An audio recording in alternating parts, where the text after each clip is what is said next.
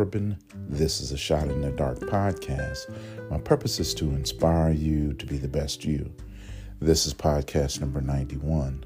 Welcome to Women's Wednesday, when we celebrate the women we love, honor, and cherish.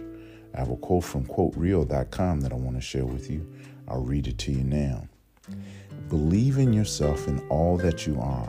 Know that there is something inside you that is greater than any obstacle. I'll read it to you again. Believe in yourself in all that you are.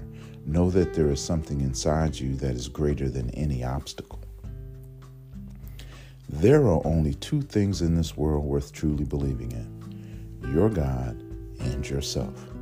When God created you, He breathed His Spirit into you. Now that you know who you are and what you are made of, don't spend another day doubting your greatness. God breathed life into you and you became a living being. You must believe you are amazing because you have been created by the Maker of all that will ever be. Let's add some scripture. John chapter 10, verse 38.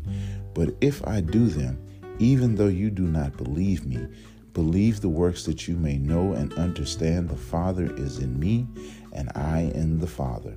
I am Mark Corbin. This is a Shot in the Dark podcast. Believe in yourself.